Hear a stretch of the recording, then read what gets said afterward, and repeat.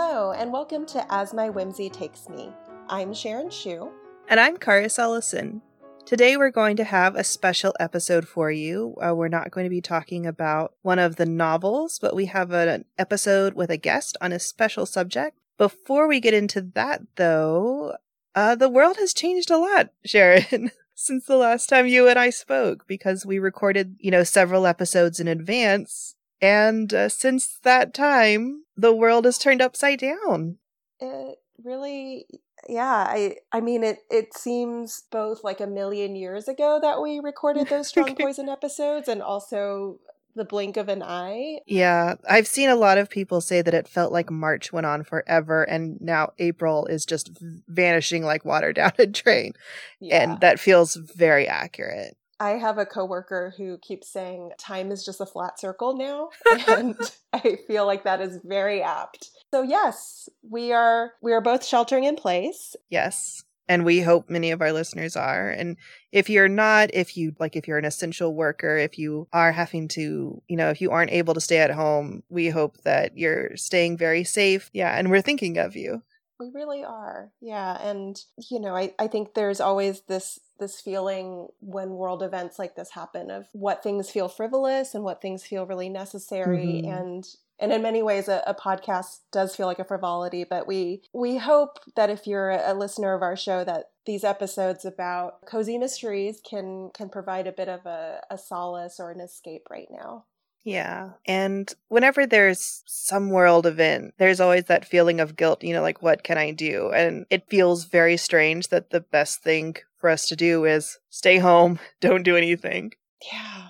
I've said this a couple times to people, but social distancing really kind of goes against every instinct I have in a crisis. I tend to be gather everybody for dinner, mobilize the community type of personality in crisis. And so it's been really strange to just kind of be hunkering down at home with my spouse and, still I'm still working remotely pretty much full time. So I'm thankful for the job, but yeah, it's been very isolating. So I'm glad to hear your voice, Karis. I am glad to hear your voice as well.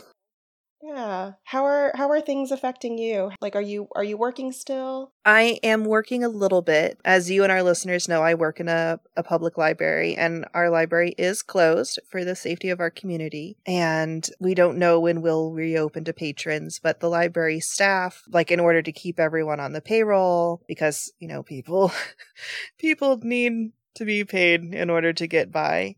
Yeah. So the staff is going in and working on projects. Some people have been inventorying and moving shelves and things like that. I personally have been working on some big displays that go with our summer theme, and hopefully we'll be able to reopen at some point in the summer so they can be used. But we're, we're being careful to kind of stay apart and have space in between people and only going in 3 days a week. Mm-hmm. Yeah, so I'm still working, but as you know, Sharon, our listeners don't know, but I live with my parents who are both vulnerable. They're both immunocompromised. So we're being very careful.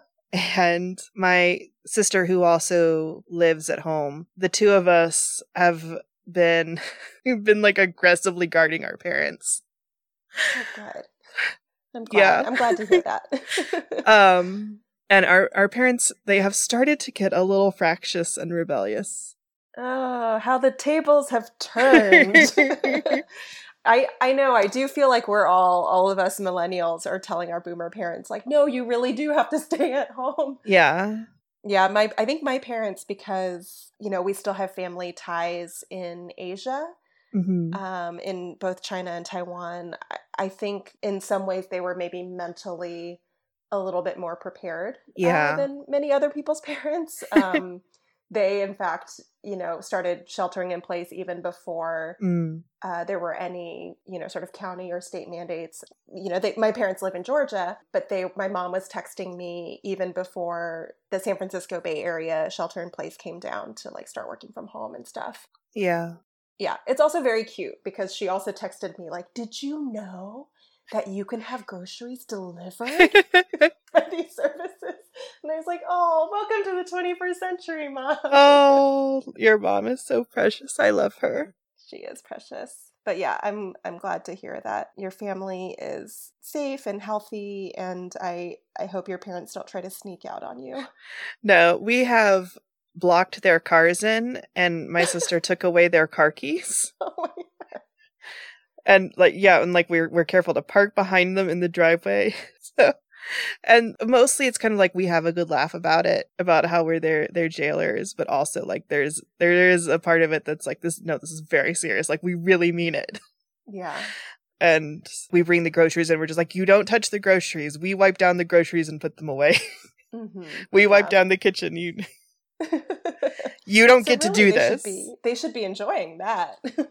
It is, except the funny thing is that my mom, she was trying to convince me that she needs to go to the grocery store because she's very much like an instinctive shopper. Like she makes a list, but then she really supplements the list by seeing things and remembering, oh, I'm going to make that, or, Right. And so she just really wants to do that. And I'm like, you may not. You could try a video call, I guess, while you're in the store with her, but that sounds like a nightmare. And I'm sure she would do the like, no, but I need to feel the produce and Yeah. And you're working full-time from home. Is your spouse working? Yes. So you're both full-time from home? We are both full-time. If anything, our industries have both picked up a little bit. Mm. So my husband works as a tech recruiter, and his company, fortunately, like the sort of sphere that they're in isn't really being that affected with all the closures. If anything, hiring is kind of picking up a bit. So he's been really busy. And then I work in a job that's like publishing adjacent. So that has also felt a little bit like running a million miles an hour in place. Because so many, and you know this, like working in libraries, so many tours have been canceled and publication dates are being moved around and so forth. Yeah. So like publishing is in an uproar. It is. Yeah. I mean, yeah, it's one of those weird things where like publishing as an industry tends to be, pretty conservative, pretty slow moving. Mm-hmm. I like one of my coworkers, the one who says time is a flat circle. Her phrase is also, there is no breaking news in publishing. Usually there are no fires. Yeah. But everything's been on fire for the last month. Oh, goodness. Yeah. I don't even know any of your coworkers, but I have a favorite of your coworkers. Is that weird? She's secretly my favorite too, but she doesn't tell me when. Oh, it's kind of like I have a favorite sibling, and it's the one who listens to the podcast regularly. Hello, Karis' sibling. Don't tell the other siblings. One of the things that's kind of come out of this is it's reminding people that we really do need the arts. Yes. Because they're what make us, that's part of what makes us human, and it makes us not crazy.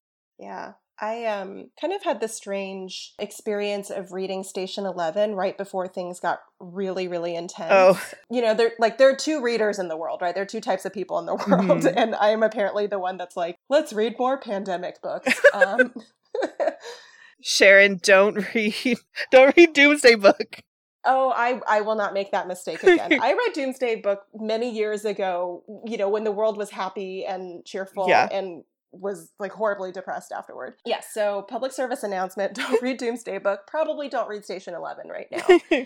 But, the phrase that the traveling actor troupe uses in that post-apocalyptic landscape is, it comes from Star Trek, right? Like survival itself is insufficient. You need art, you need creativity, you need music and drama and all these different things, like you were saying, to remind us of, I think, not just better times, but I think what the human spirit can accomplish. Yeah. As you know, other than Dorothy L. Sayers, one of my other favorite writers is Terry Pratchett. And I am literally always rereading the Discworld novels because I listen to the audiobooks when I go to sleep. And in Hogfather, which is kind of his Christmas adjacent book, there's a part where a character who's the personification of death, like it's death the person as opposed to death the process, is talking about how humans need things, like hope and truth, and they need them to be the place where the fallen angel meets the rising ape. Which I know, it's so good. And I think about that a lot. Probably especially now. Yes. Yeah. Well, we'll link up all those reading recommendations and reading anti-recommendations. Yes, which is I feel bad being like, don't read Connie Willis, because like you should read Connie Willis, but just maybe right now read To Say Nothing of the Dog. Yeah. And not Doomsday Book, which it's a tremendous book, but it is... Yeah, the premise is it's about time-traveling historians, one of whom goes back to the time of the Black Death and gets trapped there and is like, oh, all of our estimates about how many people died in the Black Death were horribly wrong, because turns out like entire villages died and then were just wiped off the historical record, right? Yeah. So, rocks fall, everybody dies. It's really terrible. It's a powerful book, but it's very rough. And yes, my official recommendation is To Say Nothing of the Dog, which is Dorothy L. Sayers adjacent. Yes, I add my recommendation to yours. All right, but speaking of Sayers adjacent. Yes. So I actually have not heard the episode that our listeners are about to hear. I'm going to be hearing it with them for the first time, because I had computer troubles and wasn't able to join you. So why don't you tell me and our listeners about our guest and the subject for this special episode?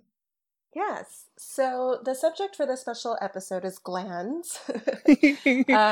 As we have mentioned several times, we know nothing about the history of neuroscience, particularly how it would have been perceived in the popular imagination and how Sayers was interacting with different concepts of morality and biochemistry and so forth, particularly in Whose Body and in Unnatural Death. So in this episode, I spoke with our listener, Gabrielle Farmer, listener and friend of the pod now, because she knows way more about all of this stuff, i.e. anything, than we did. And yeah, we had a really wonderful conversation where she told me lots about how psychology as a discipline was intersecting with more of the bodily sciences at the time, right? And how people were starting to understand more about the nervous system and brain chemistry and how all of those things affect behavior. We talk about how these concepts come up in the book, and also talked a lot about shell shock and PTSD and how the evolving understanding of what shell shock was really both came from scientific discovery, but also kind of what was convenient for the military to admit or not admit, kind of like the PR aspect of it. So yeah, I'm excited for you to listen to it, Karis. I'm so excited to hear it. I was very sad to miss recording because I am so interested in learning more about this topic. Like, I think, as I said in one of our previous episodes where the subject was coming up, I was just like, I want to know more, but I don't even know enough to know what to search for. Yeah, it's just really nice to talk with someone who has such a command of the subject matter that, you know, even when you're feeling like, I don't know what questions to ask because I don't know enough about my own ignorance to even know how to address it, like when they can lead you through all of that. So yes, I am looking forward to it. And thank you so much to Gabrielle for reaching out to us via email and agreeing to be on the podcast. And we hope that all of you will enjoy it. I know that I am about to.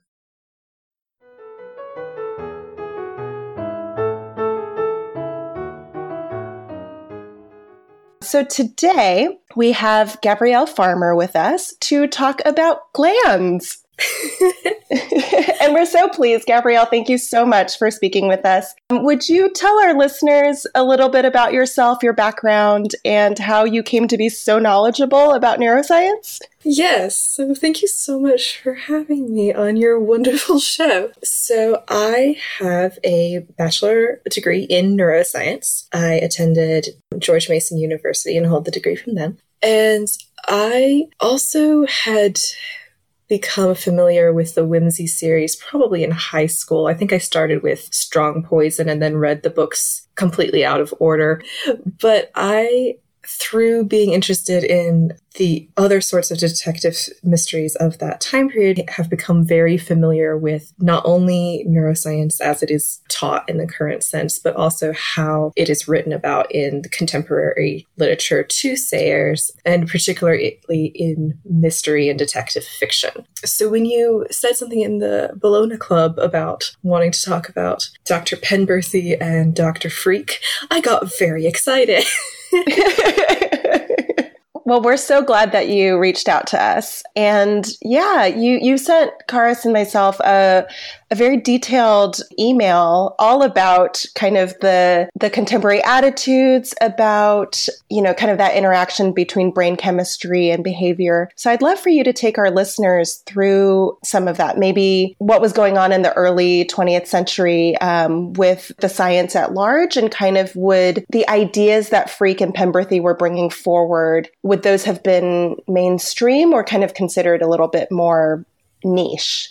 Yeah, so I think that Whose Body was actually it may have actually been the last of the whimsy books I tracked down to read, and it was probably one of the most recent ones. And so I was really fascinated when I got to it, because this book was published in 1923, to see a lot of things in it that I thought were telling of Sayers paying a lot of attention to what was known about how the brain worked at this time. Because in the 20s, of course, psychology had kind of become a respectable individual science in the later part of the Victorian era, particularly the 1880s, 1890s. We see it kind of differentiating into not just a few people talking about it in a philosophical sense, but really becoming an individual science.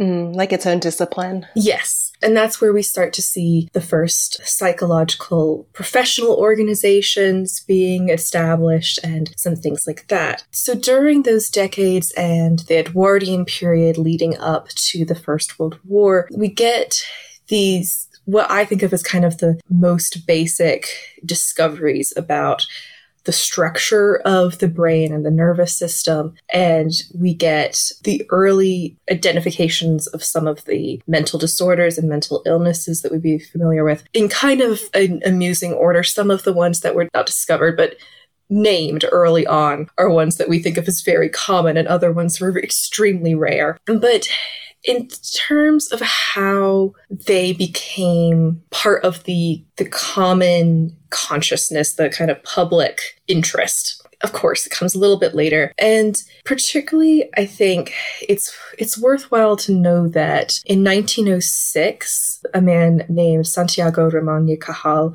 won the Nobel Prize for having discovered that the nervous system throughout the body is made of separate cells and not one continuous cord, like the veins are a continuous vessel. But so just that very basic idea of it being separate cells would have kind of been in the news less than 20 years before Whose Body was published. And in those decades in between, we get the term mental illness named for the first time. The idea that the brain has lobes that have different functions, so that you have different kinds of information being processed in different parts of the brain, was brand new.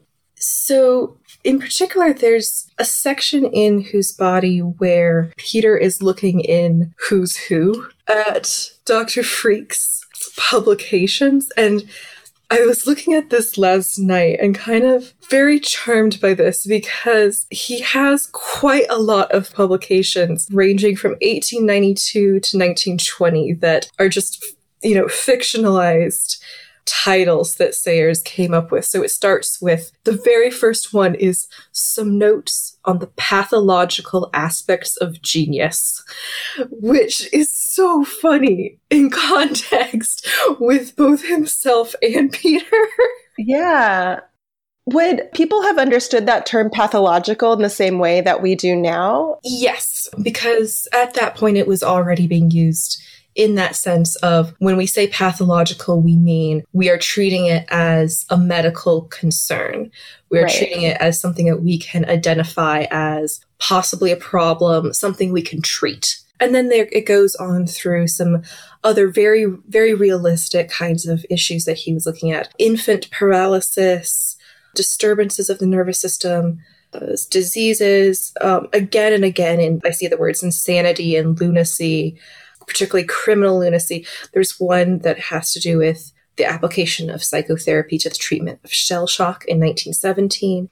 Very relevant. Yeah, and then there's one where he's doing an answer to Professor Freud, so we get the sense that he is a confident and prominent enough medical gentleman that he feels like he can essentially give a professional call out to the most famous psychologist.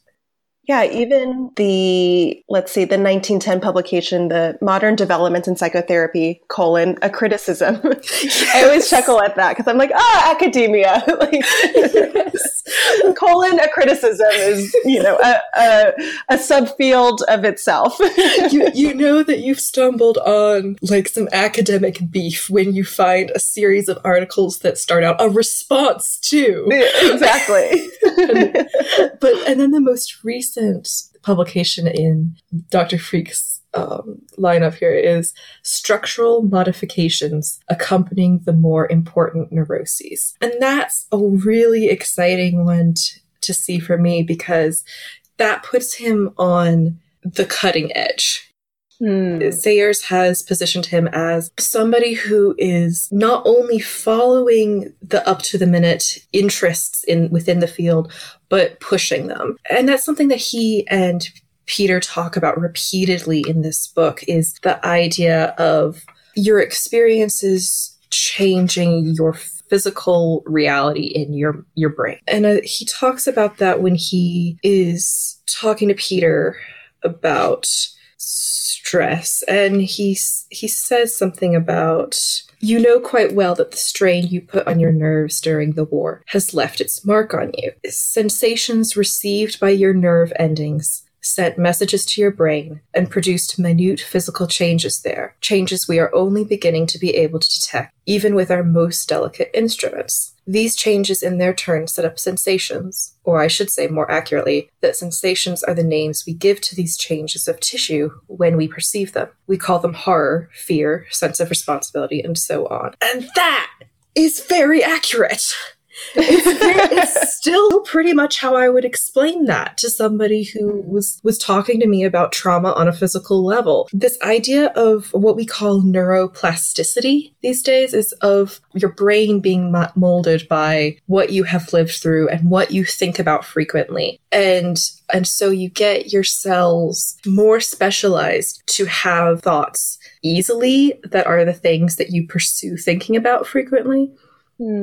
It's related to this idea of if you don't use it, you lose it. And so your brain will further develop the cells that have to do with what you use, and it will prune the ones you don't. And the fact that as early as 1923, this was something that was coming up in, popular genre fiction really surprised me because I didn't realize that it was in the popular consciousness that early. I would have guessed it was a little later. And that may just be that I have not read enough of the more serious literary kind of fiction of the time period, and maybe other authors were doing this kind of thing. But it reinforced to me that Sayers was really running with an intellectual, professional crowd and had sought out really carefully information to try to make Dr. Freak sound reasonable and realistic and correct. And authoritative.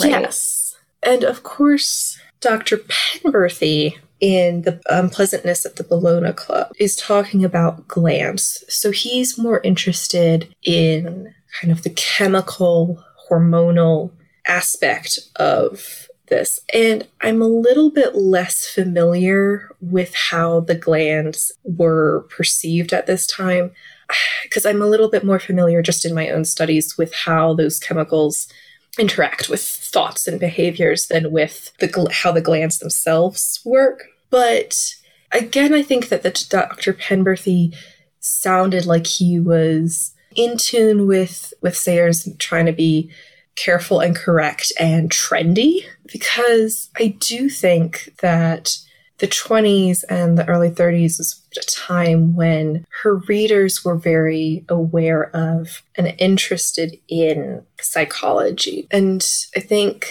that y'all talked about Dr. Freud, of course, in previous episodes, and how prominent he was and some of his contemporaries like Carl Jung. And it's interesting to me that she didn't lean completely into the psychoanalysis side of it so much as the neuroscience element, the physiological component. And particularly in regards to, I'm thinking about Christie's detective Hercule Poirot, was a contemporary of Lord Peters, and he would like to talk about the little grey cells and, and kind of applying psychology to the idea of human nature and his detection.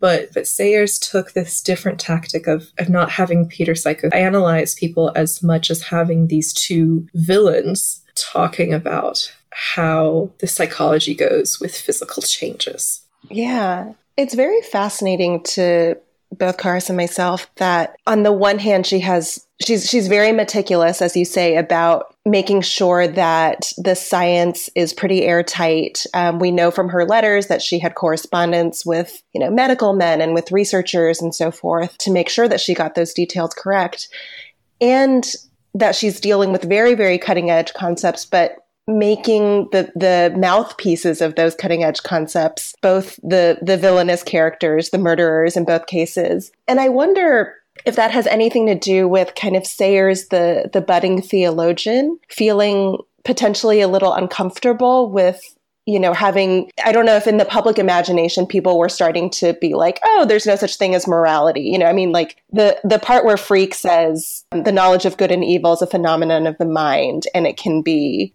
removed or excised. Is that the point at which other people around Sayers, the common public, would have been like, oh, that's too far? Or is Sayers being a little bit more conservative than what people around her would have thought?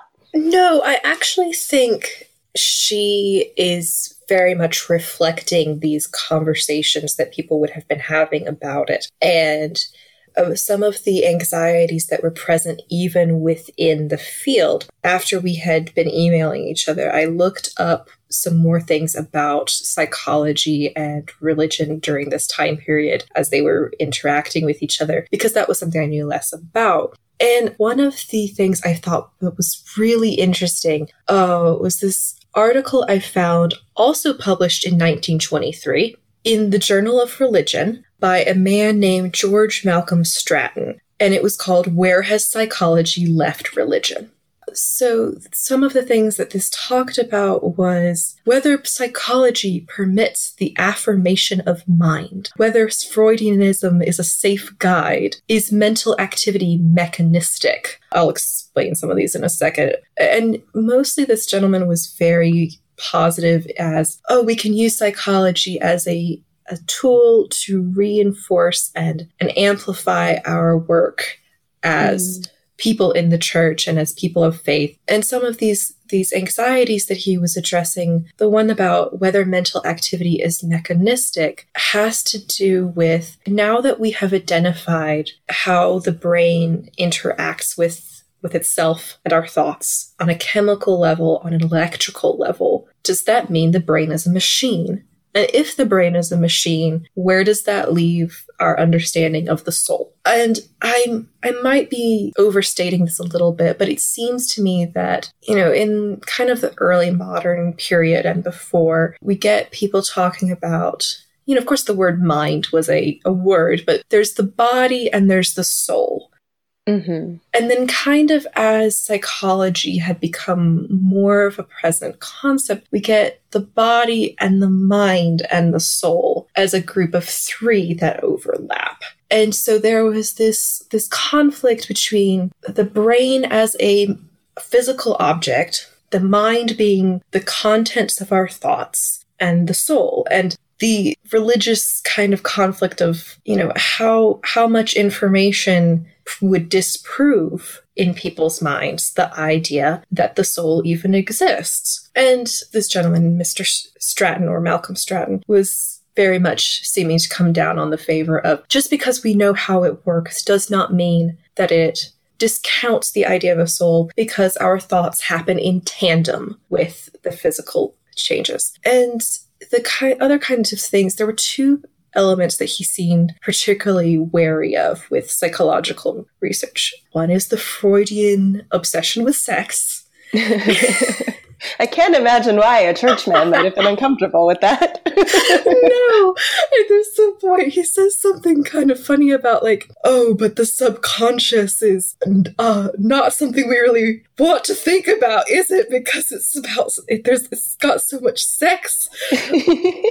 And I can't find the exact bit, but he kind of doesn't answer that. Mm-hmm. But the other part that I thought was actually really funny was that he was very suspicious of people who were doing animal behavior studies.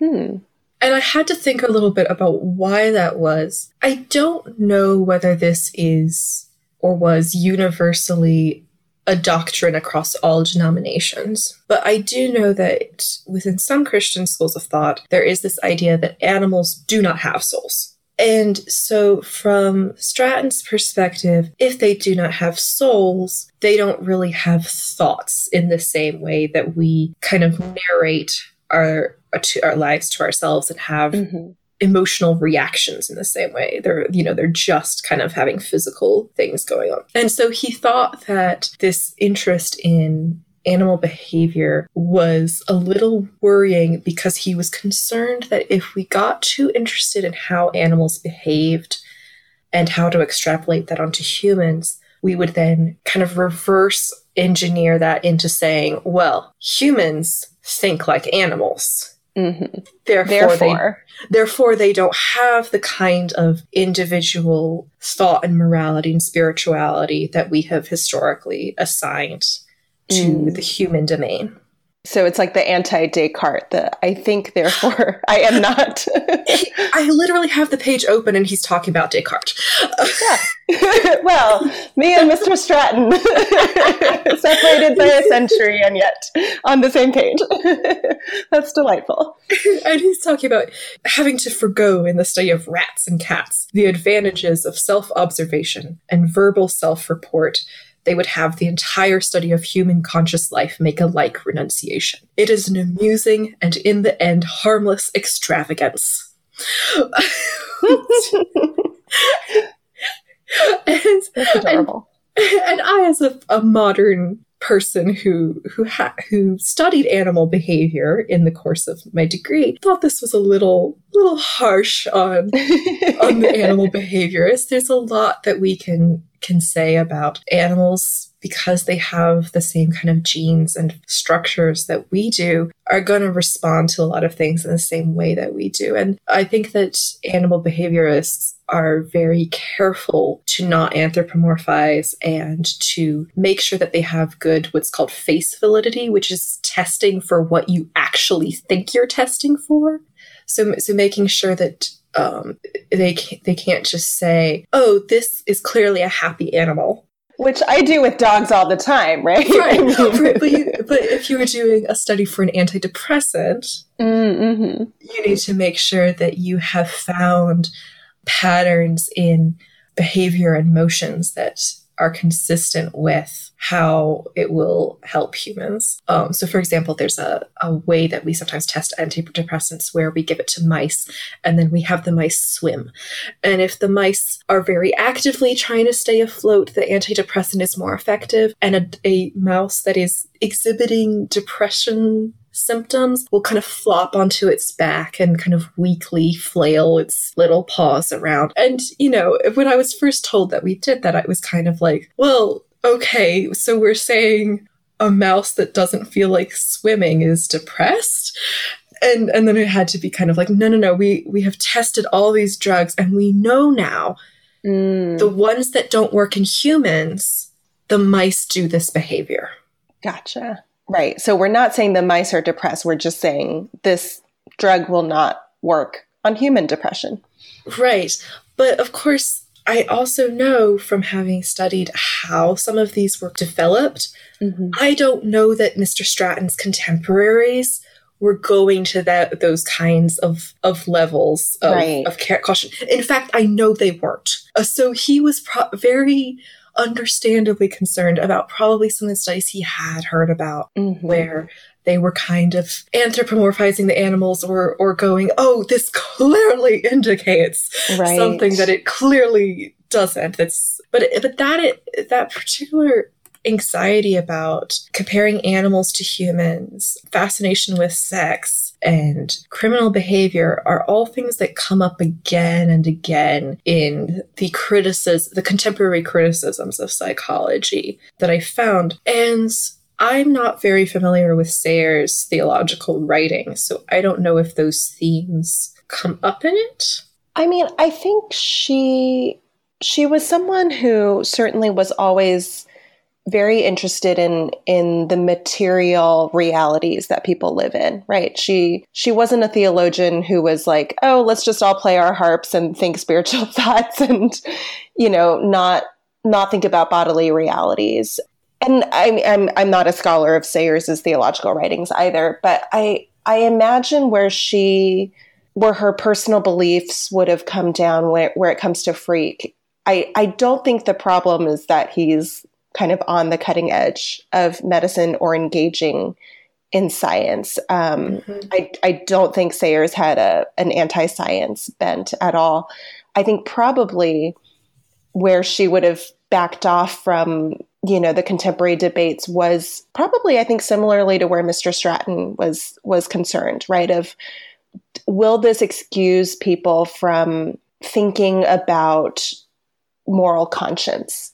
Right. Because I think in that triad that you were describing, the mind, the brain, the soul, Sayers and other theologians would heavily argue that morality comes from the soul, or that a kind of moral conscience or ability to empathize with fellow creatures or so forth comes from the soul. So I think any science that would have edged up to even hint at, there is no soul, there's just a mind, there's just a body, or there's just a brain and a body would have been pretty concerning to her. But I think it's one of the things that makes these two villains, and I think Freke in particular, so fascinating, right? That he's not a caricature. He's very accomplished. He's very intelligent. And I wonder if Sayers was making any kind of comment there, especially post her own Oxford days of like, all the intelligence in the world, if it's not coupled with a kind of moral responsibility, is not only not worthwhile, but like potentially dangerous to people, which seems like gonna awkwardly segue it to eugenics. Yeah. So, I mean, as we have talked about in emailing, and as y'all have talked about in past episodes, this idea of criminal lunacy particularly is one that pops up on Dr. Freke's CV here. And he talks about it in his suicide note, too, about the flaws that he thinks he consistently sees in criminals, which he seems to think that he is completely exempt from, including... Right? It's like he's not a criminal. He's like, an overweening vanity. And it's like, yeah, I bet, yeah, you do. Oh. And so he and a lot of other people who were interested in all medical fields at this time were very interested in in early criminology, and if they could find any physical or environmental patterns to who was criminal and how they got that way. And it's still something that comes up in the rest of the 20th and the 21st centuries, but particularly during this time, as we know, eugenics was something that was very much on people's minds. It was kind of the height of eugenics in Europe and the United States. And this very idea of excising parts of people's personalities that he talks about and that Dr. Penberthy talks about in, well, we can, I think there's he's talking to a man of religion, and they're talking about, well, if you can give someone an injection and remove sin. And those of course are related to eugenics because it's making a decision to medicalize how people act and how people think. And I think it's kind of hard for me to say how much Sayers was conscious of condemning it as eugenics. Mm-hmm. There's a spoilery bit we talked about. I don't know if now is a good moment for it or if you want to wait. Let's talk about it now. I'll drop a note in our show notes about if our listeners really, really do not want to know anything about future books, like where to pause and unpause. Yeah, okay. So it's the bit in Gaudy Night where she talks about eugenics. There's a couple of bits. There's a character, and one of you reminded me of her name, and I've already forgotten it. Oh, it's Miss Schuster Slat. Yes. She's the really kind of vulgar American woman. And my personal thought is, like, of course her initials are SS. Right. Sort of linking her to, yeah. And I had not made that connection until we were emailing. But so Miss SS is an American eugenicist who was visiting Oxford and was talking about, I don't own a copy of Gaudy Night, so I had trouble figuring out what the exact quote was. I know my library had it, so I never had to buy it. Oh, we'll send you one as a thank you for coming on. Everyone should own a copy of Gaudy Night. It is a very good one.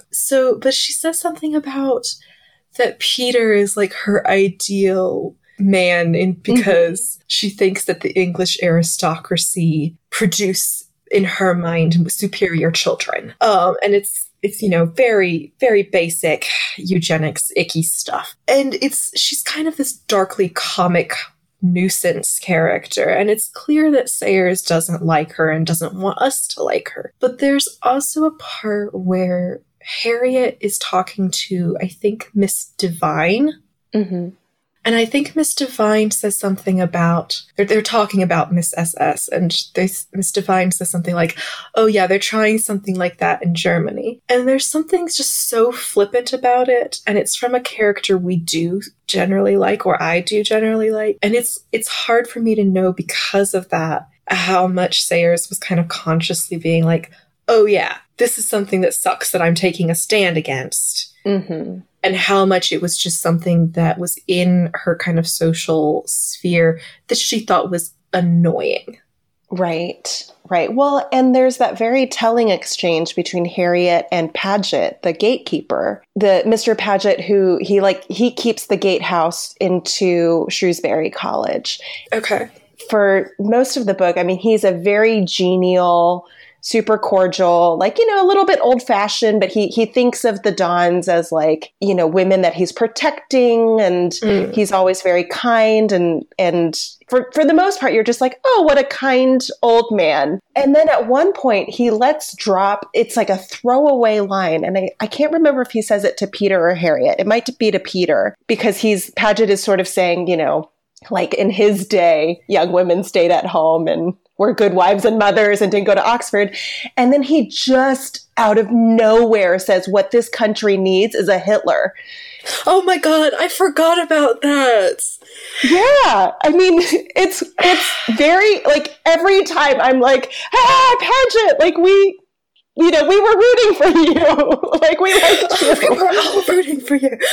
Oh no. Exactly. Yeah. It's awful. And I did not remember it. But yeah. Yeah, it's one of those things that you've covered on the show before, where some of Sayers' kind of class consciousness, it's hard to know which characters are her mouthpieces and which characters are simply reflecting something that she was aware of in the world. Exactly.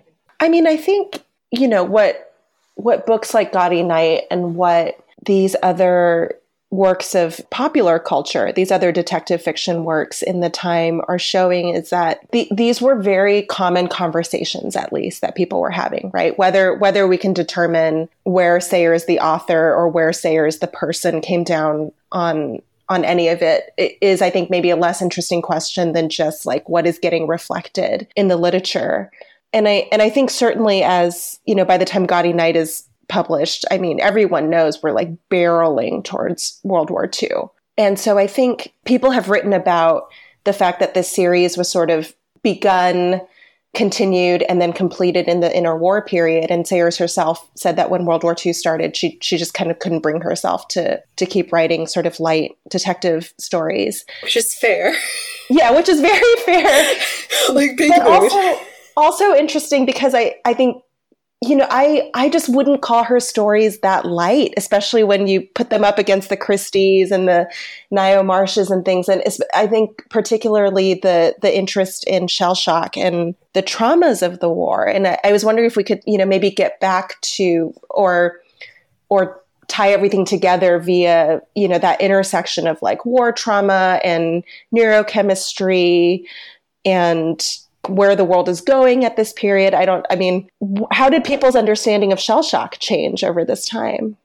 Yeah, and particularly, like I said, I read the Whimsy books very out of order. Mm-hmm. And I think it's only been since I've been listening to the podcast that I've kind of realized how some of these books flow into each other. Yeah. And that has really struck me in terms of what you're saying with this series is almost haunted by that First World War. And every mystery that you've covered so far, you've been talking about the veterans and the people who were left behind, the extraneous women and all these things. And it's interesting also because the big reason that in the 1920s, psychology and psychoanalysis became so much part of the popular discussion compared to the preceding decades was because of shell shock. And when I was researching the history of shell shock, one thing that really surprised me is that, obviously I think there's a temptation now to use shell shock as an old term for PTSD. Mm-hmm. And I think I'm just going to clarify that PTSD cases fell under shell shock, but shell shock encompassed other traumas as well in terms of how they were using it at the time. And when we kind of look at how PTSD and how trauma has been treated over time, there's a real temptation even within the scholarly literature to say that almost that PTSD didn't exist before World War I. Which is not true. It's not true. It's not true. As long as bad things have happened to people, mm-hmm. people have been getting PTSD. And the kind of the psychological research on it prior to the First World War was mostly apparently in the context of industrial accidents. These symptoms were called railway brain for a while because people who had been in railway crashes sometimes had PTSD and other kind of traumatic symptoms. But when World War I happened, of course, many, many other people have talked about how this war was different from other wars that came before in terms of the technology. But for whatever reason, at this early on in the war, they had a quantity of cases of PTSD that they didn't know what to do with. And were calling it shell shock at this time. And that name came from the idea that these were people who had a shell explode near them in a battlefield and startled them so much that they couldn't cope afterwards. And there's the very first few people who got it, at least in the British Army, were sent home. And they mostly didn't do very well from being sent home, partly because people at home didn't know what to do for them, and because they had this sudden change in environment and they were separated from their comrades, and so they had to kind of suddenly cut off of social support. And so they started keeping them in military hospitals as much as possible pretty quickly.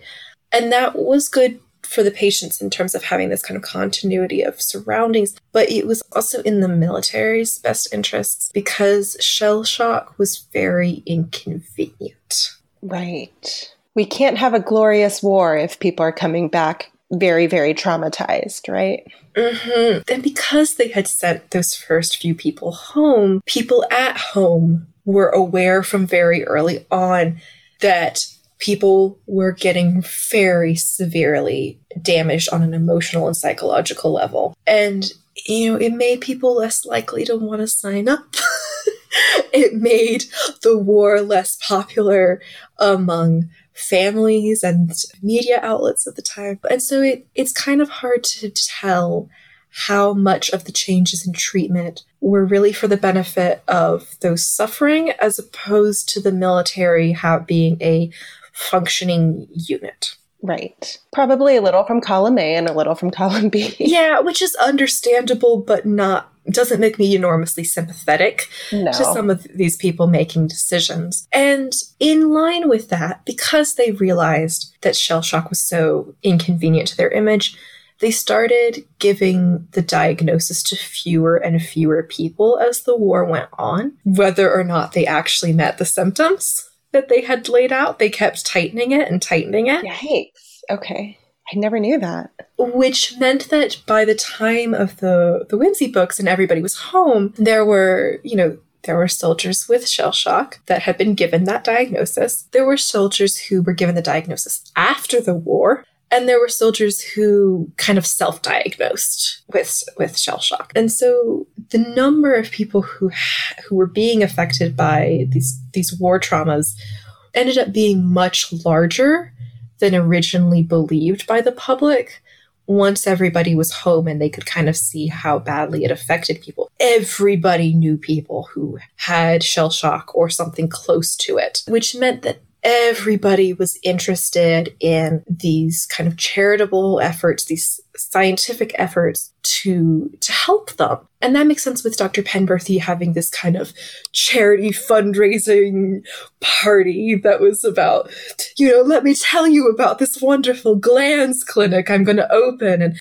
they're going to cure all of these people that you're worried about. And so give me money to do this thing. It was, it was on everybody's minds. And so of course she gave Peter these symptoms that she saw in the people around her. And for what it's worth, I'm not qualified to diagnose a person, real or fictional, with PTSD, but I believe that he meets the checklist. He meets all the things that are required to have PTSD, and rather than some other traumatic set of symptoms. And like most people in real life, it kind of goes back and forth between severity. It's possible that at times he dips out of technically qualifying for PTSD and then he swings back. But, the flashbacks, avoidance, being on edge, arousal and reactivity are the technical terms, which, Peter's brain is never quiet.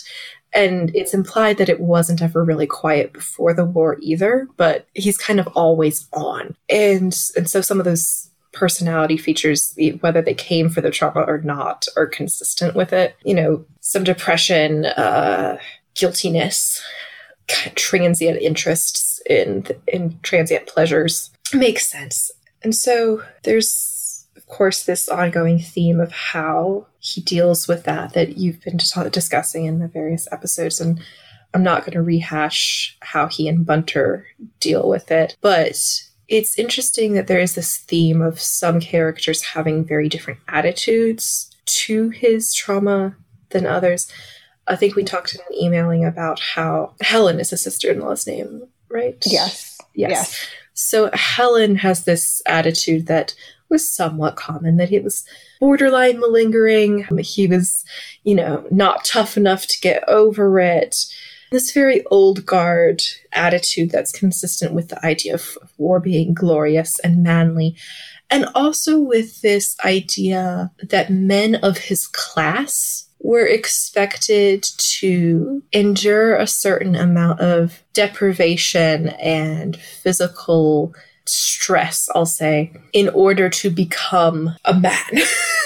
Right. It was very common for boys of his class to be sent to schools where they endured these horrible abuses. Really awful physical punishments, just to learn how to have a stiff upper lip, right? Mm-hmm. And it kind of ties into this stereotype we'll see in fiction of, the British gentleman who's very sexually repressed, and he doesn't talk about his emotions, and we just get things done. And of course, Peter is none of those things. Right. Well, and parts of his family are like, oh, yes, that's because there's, the French strain from our mother's side. And Peter's just so French.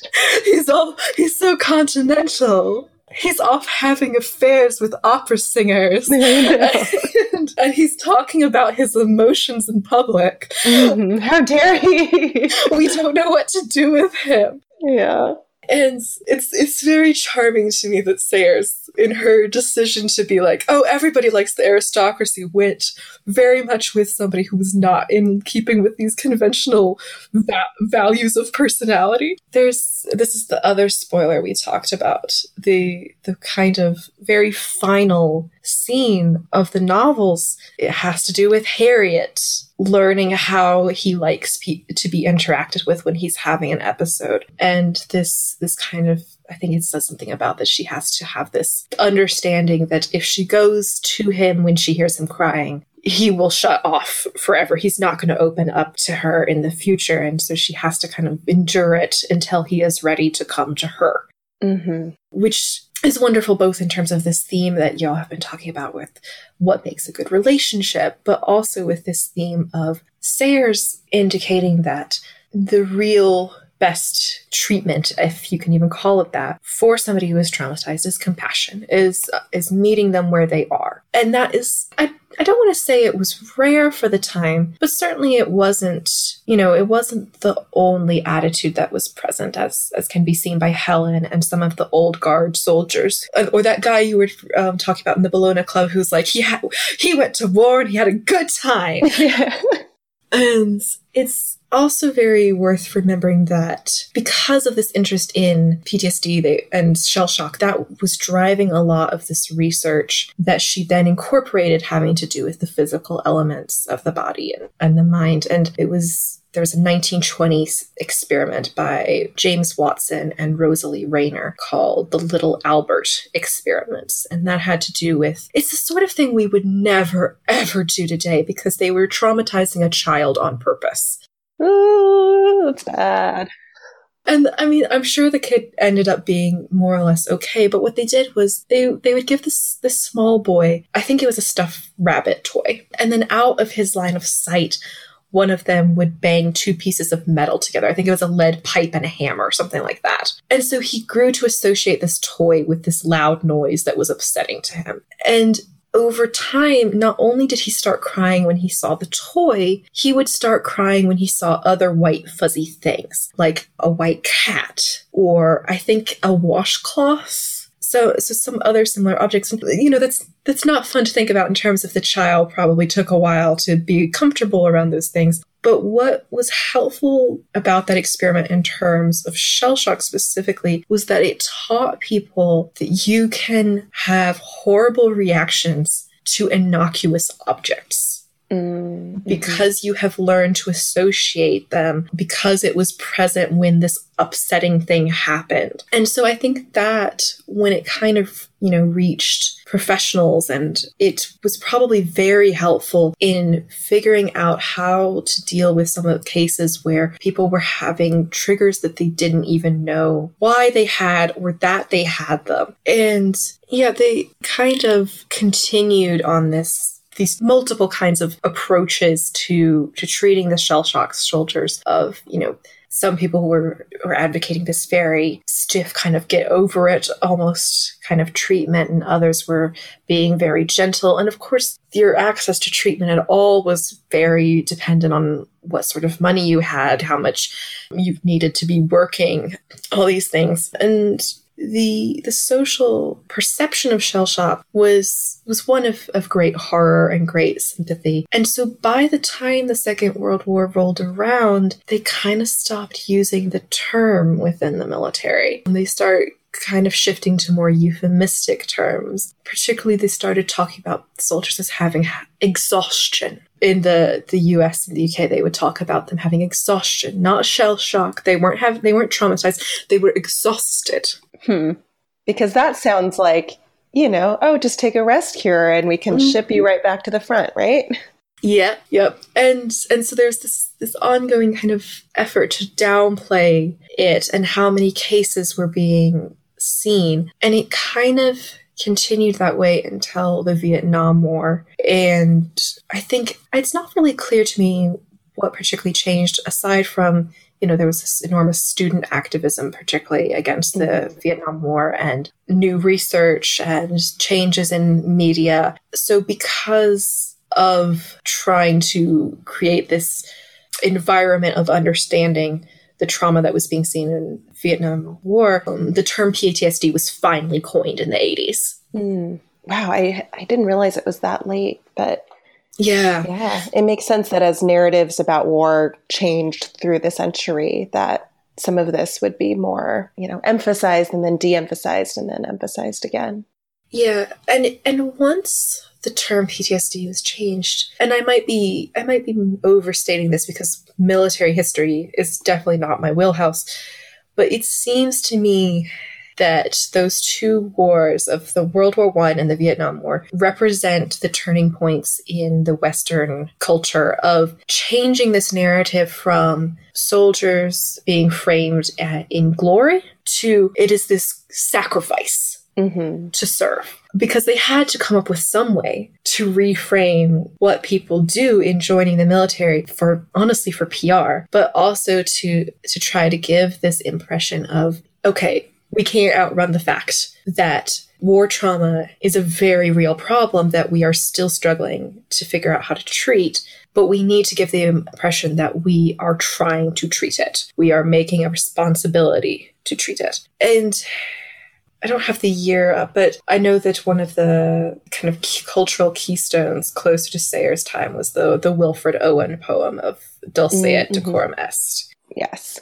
And that, of course, is something that I thought about a lot when I was reading The Unpleasantness of the Bologna Club and how she had incorporated this new feeling of war as a horrible thing. And I know that when you were doing those episodes on that book, there's a part where Peter says something about that war is horrible for men with imaginative minds. And that fascinated me because it's not a 100% thing. It's something that's been proposed, but we don't really have it definitively pinned down. But when I was in doing my studies, a couple different professors brought up the fact that we think one of the risk factors for developing PTSD is having a really vivid imagination. And in particular, I know one of my professors talked about that she thinks if you have more trouble kind of deciding, I don't want to think about this right now, I'm going to push this thought away, and I'm going to think about this later or not at all. If you have more trouble doing that, you're probably more likely to develop PTSD, which makes sense if you're having intrusive thoughts intrusive thoughts, persistent thoughts. That makes sense. But I don't want anybody to take that as a 100% thing. We're still trying to figure it out. I have gone completely off my outline now, so that's all right. Was there anything else that you wanted to cover? Or I feel like ending it on a note of, having compassion for people with trauma, whether that's from the military or elsewise, is a good note. We can all have more compassion on each other. Yeah. And I think it's also worth thinking about that Harriet has some trauma too. Yes. From her experiences, both with Philip Boyes as an awful partner and being accused of his murder. So as you go through the strong poison and onwards, and she shows up, although I don't think she qualifies for PTSD, I think we will see some parallels between how she and Peter think about things and approach things, because they are both coming at it from the similar changes to their lives about having to be cautious in ways that they didn't before, and having to be gentle with themselves in ways that they didn't have to before. Absolutely. not to give too much away to listeners, but that it's definitely going to come up in the future. I think if I had been allowed to just write a dissertation completely on Dorothy Sayers, one of the chapters would have been about my deep investment in reading the Harriet books via trauma theory with the literature, because I think that's very much an approach that works with the text, shall we say. So yes. Stay tuned, listeners. This is all coming soon. And I personally can't wait. Yay. Thank you. Well, Gabrielle, thank you so much for joining me. I have learned so much. I can't wait to share this with our listeners. And dear listeners, if you have any other questions about the history of neuroscience during this period, how it's interacting with detective fiction, other places you see it come up in the text, questions about shell shock, Gabrielle has very kindly agreed to field those. So if you want to contact your co-hosts, Karis and Sharon, either via our Twitter or our website, our email, those channels will be noted in the show notes, and we will pass those questions along and relay answers back. So thank you so much, and more to come. A quick reminder to our listeners that this podcast will be going on a very brief hiatus. You can expect our next episode, which will be on 5 red herrings, to drop in 4 weeks instead of 2. In the meantime, you can find us on Twitter and Instagram as @WhimsyPod. That's Whimsy, WIMSEY. And you can find transcripts and show notes of our episodes on our website at asmywhimsytakesme.com.